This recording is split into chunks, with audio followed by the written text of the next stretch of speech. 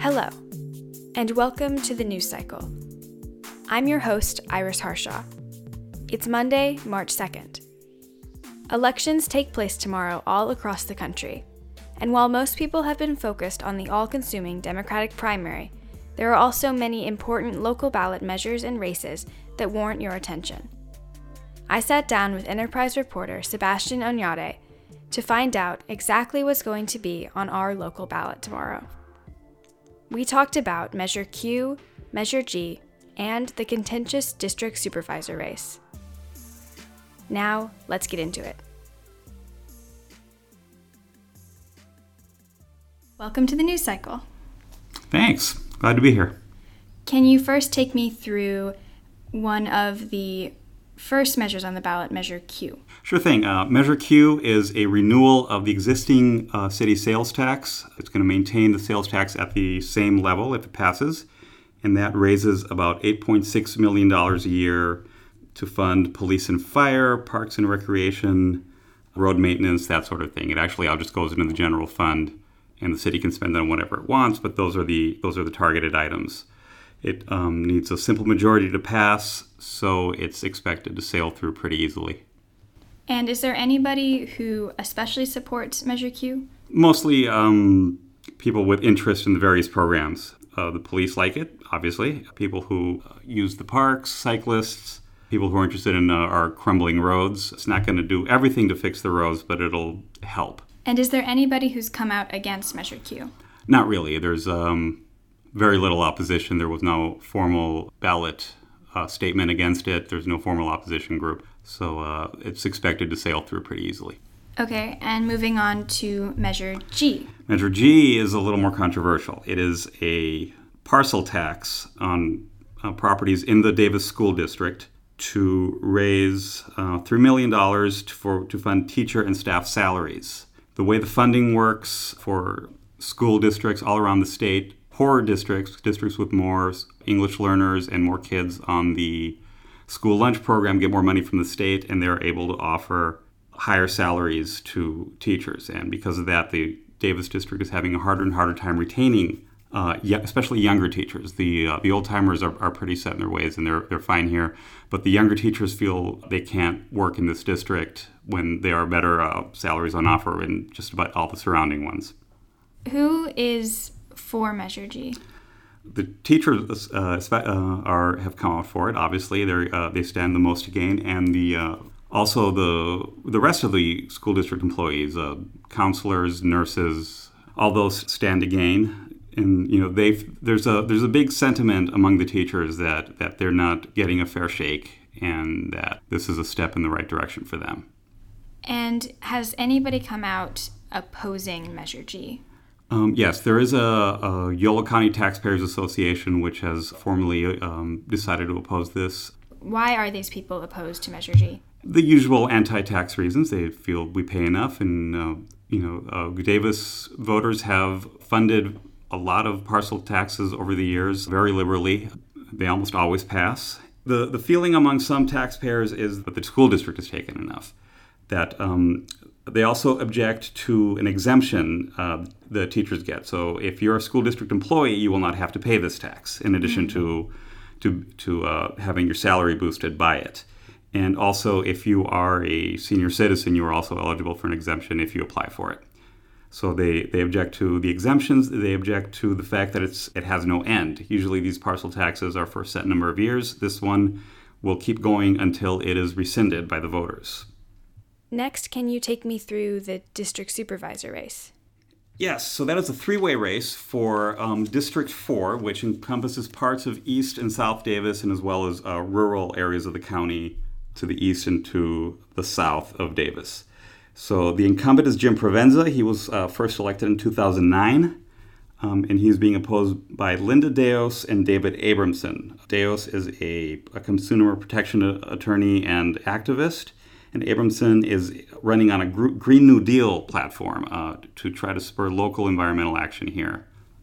How has the support been going around these candidates? It's an interesting reflection of sort of where the state of the Davis Democratic Party is. It's ostensibly a nonpartisan race, but if you want to get anywhere in Davis, you're a Democrat. And Provenza was unopposed in his last two elections. So now he's facing a serious challenge from the left, from a more ostensibly more progressive candidate, although I don't know exactly how far apart they are. And Abramson is in the third candidate is even more into the activist and progressive left. And that's really where it's breaking down. Provenza has the support of the Democratic establishment, and Deos has the more leftward wing of the more progressive wing of the Democratic Party. Is Provenza expected to face a serious challenge in the election? This is easily his most serious challenge, and Deos is a very formidable candidate. She has raised a lot more support. Like I said, he was unopposed in his last two. The first time around, he won easily against two other opponents. This time it does look like a real challenge. Can you also just quickly describe what a district supervisor does? It's the legislative branch of the county government. They are mostly responsible for county services, garbage collection, education. The county oversees certain aspects of education, land use, and law enforcement. That's in fact, that's one of Deos's main points of attack is bail reform and getting suspects in Yolo County custody not having to face bail, and that's part of a statewide push that we're seeing. Also on the ballot is Measure E, which would authorize $650 million in bonds to upgrade the facilities of the local community colleges. And all across California, people will vote tomorrow on Proposition 13, which would authorize $15 billion in bonds to construct and upgrade public education facilities statewide. In other news, the Davis Farmers Market isn't usually known for politics, but as the California primary draws near, there's almost more cardboard cutouts of politicians than there is fresh food. Lizzy Meyer has the story, which was co-produced by Herring-Tillman.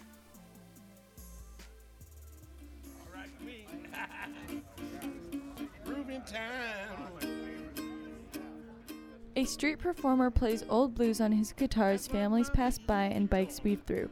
Here at the free speech section of the Davis Farmers Market, an increasingly large row of booths prepare for the 2020 presidential primaries, local elections, and community projects. Alan Hirsch is there every Saturday morning. This time he is handing out the Trump resistance paper he wrote the night before. We all talk to one another, we share our views, and we learn to dialogue versus debate. We learn to accept the differences.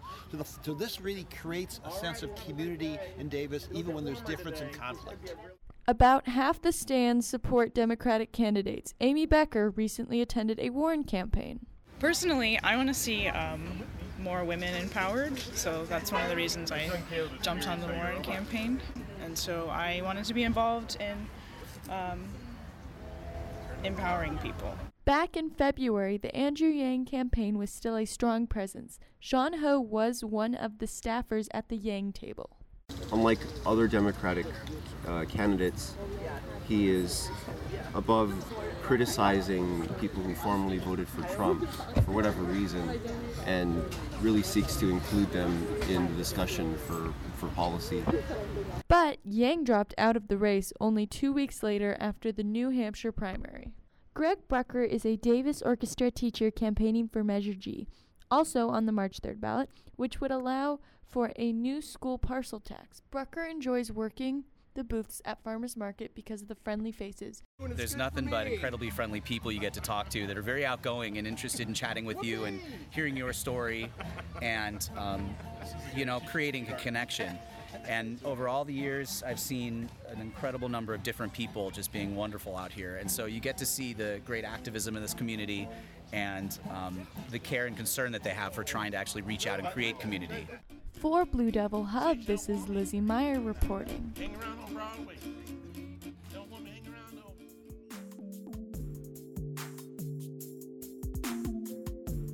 The The News Cycle is produced by the Blue Devil Hub in collaboration with the Davis Enterprise. Iris Harshaw is the producer.